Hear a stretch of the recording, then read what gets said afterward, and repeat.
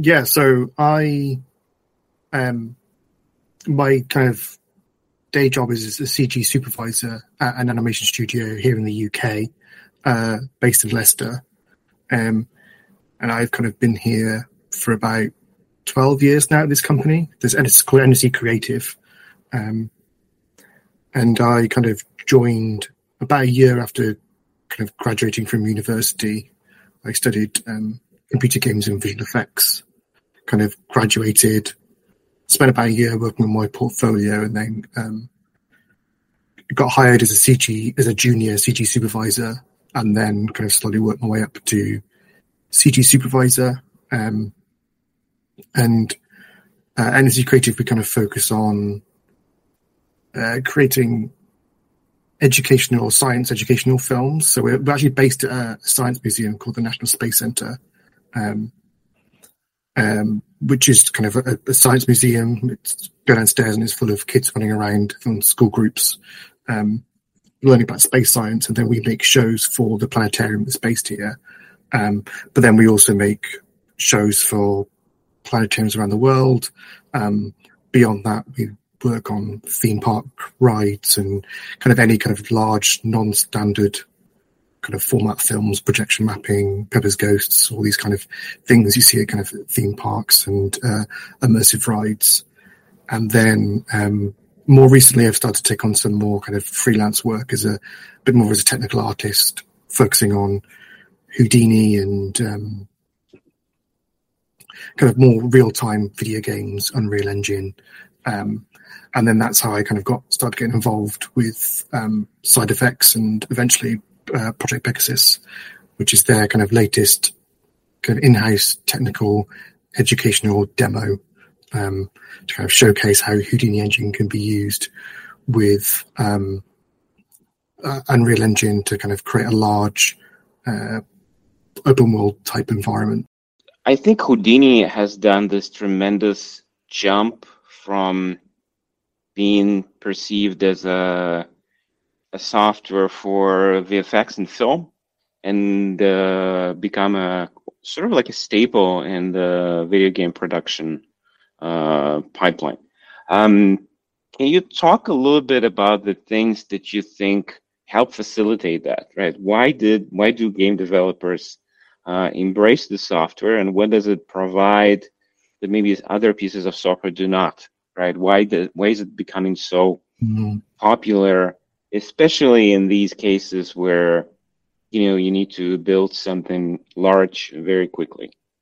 Yeah, so I think because you can keep everything so non-destructive and procedural. But how I got started with Houdini, or just creating personal projects inside our Unreal Engine, was just the nature of it being very kind of non-destructive and procedural meant that I, working in my spare time on personal projects, I could iterate very quickly, work non-destructively, which meant if I needed to make a change or, do something differently, I could very easily make those change and kind of have those changes filtered through right into kind of the Unreal project. And I didn't have to kind of waste time redoing work that I'd already done. And it just kind of kept growing from there. Kind of that's why I kind of latched onto it. And every time I kind of came back to trying to do something in 3ds Max or whatever 3D software you use, I'd end up having to redo work if I wanted to make a change. And with Houdini, I didn't have to do that. Or more often than not, I could reuse what I'd already done, or even duplicate the same setup, change a few parameters and get a different result. So kind of as an artist level, that's why I kind of kept coming back to it. Kind of even just starting out, if I was sculpting an object in ZBrush and I wanted to generate a low poly UV model, I could set up a network that would automate that process for me. With a few clicks, I can get that from ZBrush optimized, kind of baked, and then view it inside the Unreal Engine in a few minutes. So I kind of really latched onto that, and then just started kind of learning and growing things from there. Could you talk a little bit about the kind of like what are the big things or themes in Project Pegasus that you've been working on?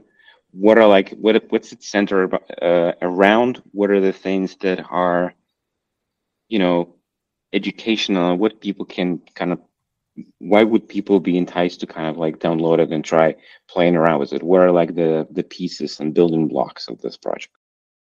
So when we started Project Pegasus, and when I kind of first was asked to kind of start the ball rolling and coming up with what Project Pegasus was, we knew we wanted to do an open world style environment, because it had Project Titan the previous year, which was kind of like cyberpunk style city urban environment.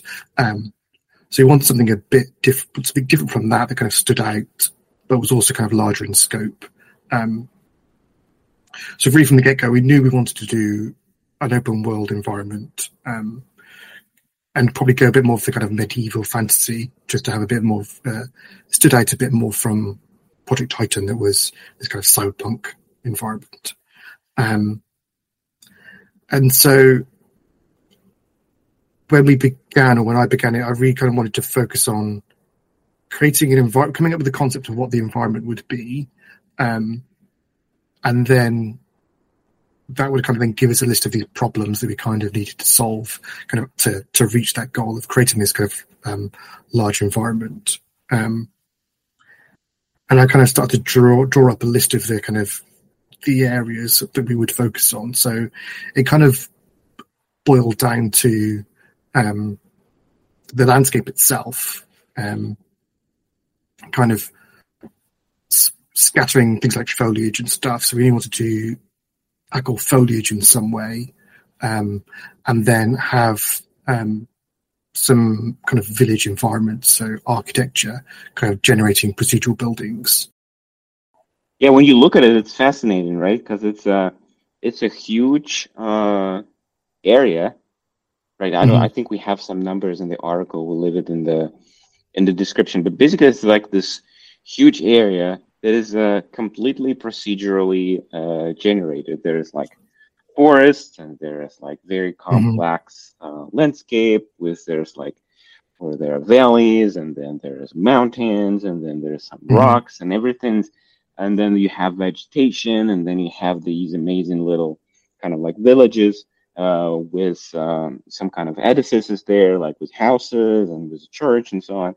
It's fascinating to see all of that being done with basically a bunch of the procedural formulas and the elements. And I think the biggest question that people have when they look at it, because they're thinking, okay, I'm speaking from personal experience as well. So, I will never be able to do it because it's way too complex, and I don't know how to code or something, or there's some other roadblock.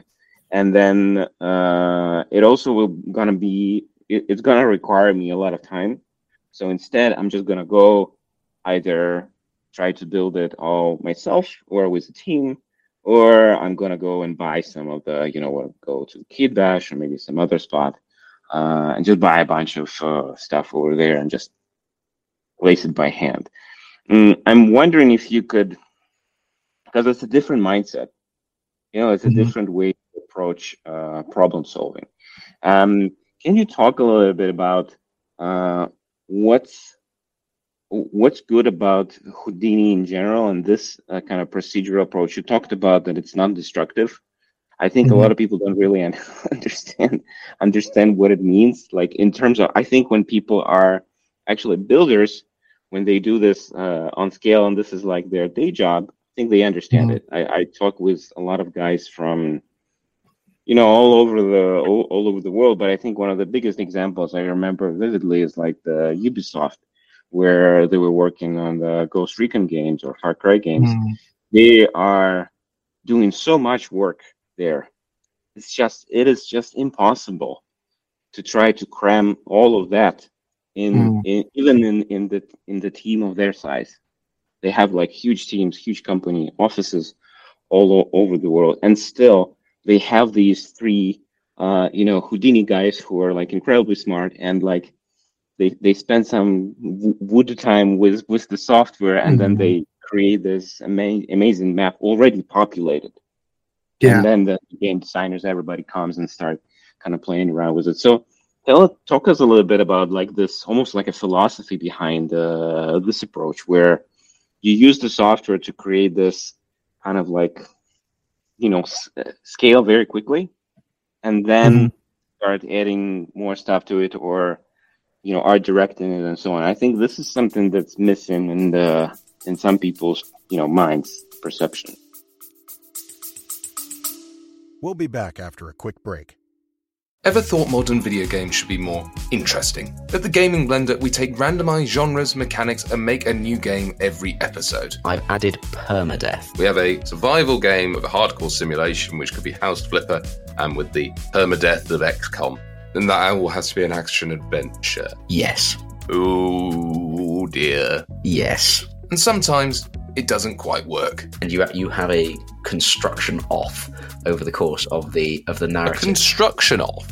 The way we can do this is that we ditch your idea entirely. Check out the Gaming Blender on all your favourite podcast platforms now. Yeah, so I mean, we definitely took a lot of inspiration from like the Ubisoft games like Far Cry or Ghost Recon, and I kind of played a bunch of them when I was starting out, just to kind of get some ideas of what kind of things we would kind of cover. The project itself kind of grew quite organically. We didn't have like a set path that we were going to follow. So in terms of kind of trying to kind of give an overview of the way the environment's built. So kind of using Houdini was kind of able to basically block out this island, this 4-kilometer island. Houdini is a big kind of toy box of different tools that you can kind of just put together in any different order and kind of build whatever you want. So we can kind of create basic kind of block out shapes to generate the kind of shape of the island, and then use kind of procedural erosion tools to kind of stimulate rainfall and precipitation, which erode the landscape and create rivers and valleys. And then as you're going, you're producing kind of extra information and data from, where it's calculating kind of waterfall in these rivers. You can use that to drive placement of trees or rocks or cliffs. So we can kind of use the kind of erosion and the debris kind of fields that it generates to place rocks and in these areas, or kind of spawn particular types of trees kind of higher on slopes, and then different kind of trees lower down in the valleys. And as you're going, you're kind of building these kind of rules almost that govern the placements of different objects. And because it's all non-destructive, you can kind of go back to the start, make a change the shape of the island, and kind of have these kind of filter through and kind of update the placement of objects. It was George Hume was the artist who focused on the landscape. I kind of blocked out the initial kind of block out shape that I wanted, and then he kind of took on the landscape and built it up into the kind of very detailed landscape that you see in Project Pegasus, and scattering all the objects and trees and paths and roads. So you kind of start to build these kind of layers and layers and layers of different kind of tools.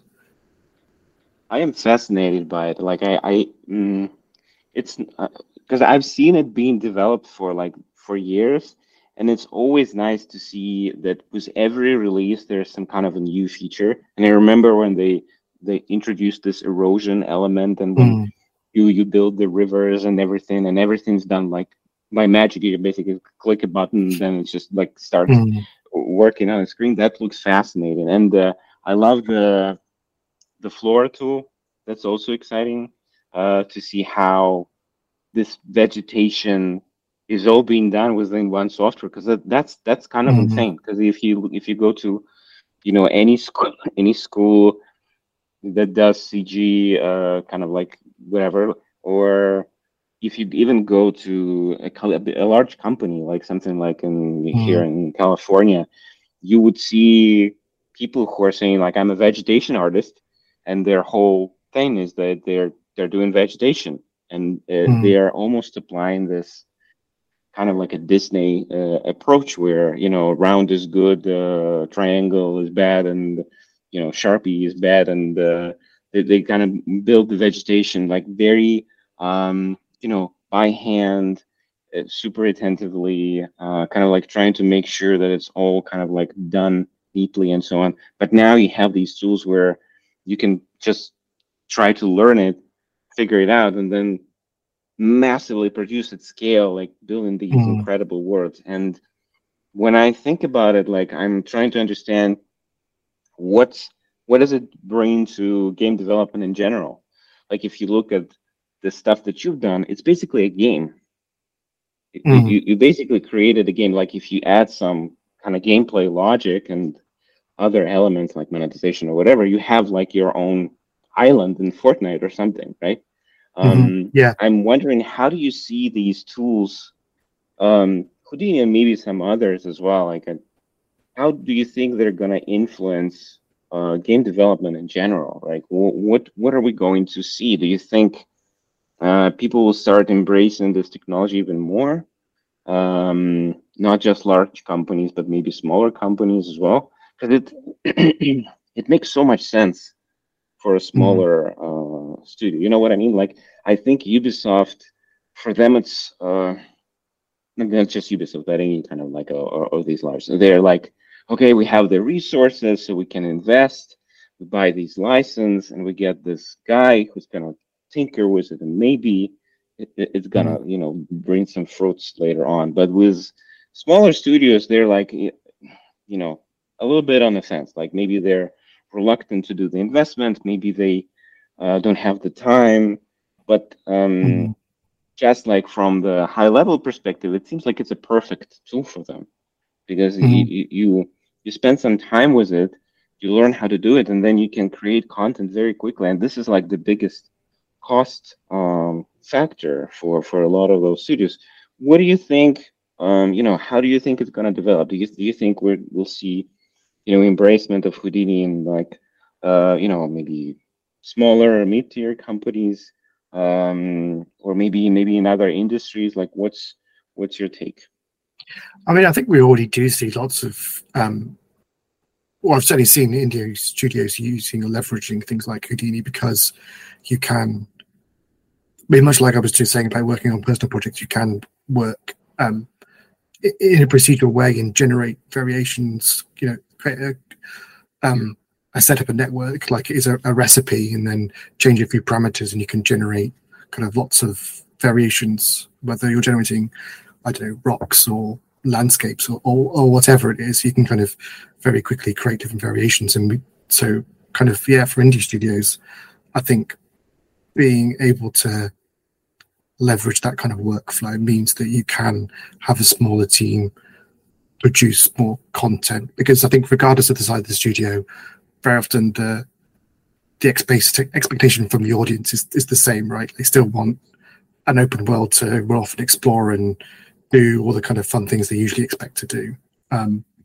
So the tools like Houdini that can kind of help generate content in kind of a more kind of streamlined way means you can kind of meet those expectations. And I think, we as our team, we were kind of only 4 of us, right, trying to create this very large environment. And although I was on the project for about 8 months, but really we kind of maybe had 3 or 4 months just focusing on creating the environment itself, and the rest of it was kind of more on the kind of documentation and turning it into learning content. So we had to create a large environment in a very short space of time. But by using Houdini, and I could essentially create a tool that can automate a process. Like you said, the Flora tools was built with a desire to create more realistic, create trees in a more realistic and natural way that kind of maybe the current kind of Houdini Side Effects Labs tools kind of fall down a little bit on was to kind of build and maybe prototype a new way of modeling trees. And that was a tool that the guys that Fiker and George kind of prototyped over the course of a month or so. So kind of there on a small scale as well, we're prototyping tools that an artist can then take and reuse to create the work that they need to. So again, that's kind of like allows a small team to kind of create these very useful tools that artists want and need, and then they can take them and kind of run with them and create the work that they need to more easily. Ian, to kind of like wrap this up and talk about, because what I like about these conversations with like technical specialists like yourself, as well as doing these things at ADA level, is that you kind of take this highly theoretical, kind of like math-heavy stuff, and you turn it into something tangible and like adding like a little bit of a wow factor, right? When you first see like an algorithm generating a building and kind of giving you like variation after variation after variation, you can't escape kind of thinking that this is some kind of like witchcraft or something. And my question is, like, when you look at this project, what are the bits for you and maybe for your team that worked on it? What are the bits that felt like witchcraft, where you worked on some of them and you execute, and then suddenly it's like, well, wow, I didn't expect this. What were like those kind of like little discoveries that you made along the way? I mean, because when I started the project with just myself, kind of blocking out this very basic environment with cubes and basic shapes, so I was very fortunate to kind of end up with a team that I had that kind of was able to take the bits that I was kind of messing around with, trying to come up with ideas, and kind of take it and run with it, and kind of put the hard work they did to kind of create the environment that it was. But I think it's always, when you're working something procedurally, because you're not designing every kind of square foot by hand, you are generating it. So there was points where towards the end of the project, I kind of spawned into the environment in Unreal to run around and check out what it looked like and just make sure it was working. But I'd end up just kind of following a procedural path, not knowing where it's going to end up, and kind of eventually just kind of following it to the top of the mountain and kind of looking out over the landscape, or kind of running down and finding kind of a valley that was kind of full of trees and a rock slide. And nobody had kind of stopped to think about designing these kind of little unique areas. They'd just kind of spawned out of the rules that were set in place. So I think it's those kind of things that, as you're not expecting them, but they've kind of just appeared in the game as if by magic, and they suddenly feel like kind of like real places. And there's definitely a point like when we work on the project, and it's progressing, but there's always kind of an ugly point in any kind of creative project where you're not quite there yet. It kind of needs a few more iterations, and things just haven't quite clicked into place. And then when they do, and kind of you've got the kind of right level of detail and the right kind of level of polish, and all of a sudden it just kind of all kind of comes together. And yeah, we kind of had this world that we could just kind of start wandering around and exploring, and suddenly kind of felt like a bit of a living, breathing place. Yeah, it's almost like you are discovering what the machine has done, right? It's sort of like, it's almost kind of like giving you these building blocks, and that's what's amazing. Like, I think I heard with the Guerrilla team when we were doing the first Horizon, that they had the same thing where they it generated so much stuff for them that they were discovering the game for themselves, like that they were not really going in art directing every little bit in piece. And I think this is some kind of this is really a unique element to what this kind of software and this kind of pipeline brings. And I think it brings so much more surprise and kind of like a little bit of this creative uncertainty that is revitalizes this whole process, because so often we are, especially if you're like in your VFX and film, I mean, you're working on this shot for like months, sometimes years, right? And then it's almost like you don't really see this thing, and then you see it for like a couple of seconds when the film arises. And here, with like clever tools, you can create this discovery almost every single time and try to iterate with it and so on. Ian, thank you so much. I think this is like an amazing project, and just as like the previous urban one that Houdini did, it was like a lot of fun to explore. I think this one is even more kind of big on scale, and so fun to see and understand like how all those little bits and pieces work. So thank you so much for that work. We'll leave the links in the description. People can review, have a look. We also did an article just in case, so we can put it there. And yeah, good luck, and thank you for this conversation. Well, thank you very much. Thanks for enjoying another episode of the 80 Level Roundtable podcast. Check out upcoming episodes on the 80 Level website at 80.lv. Join our career site at 80.lv/RFP. And share our podcast with friends and on your social networks.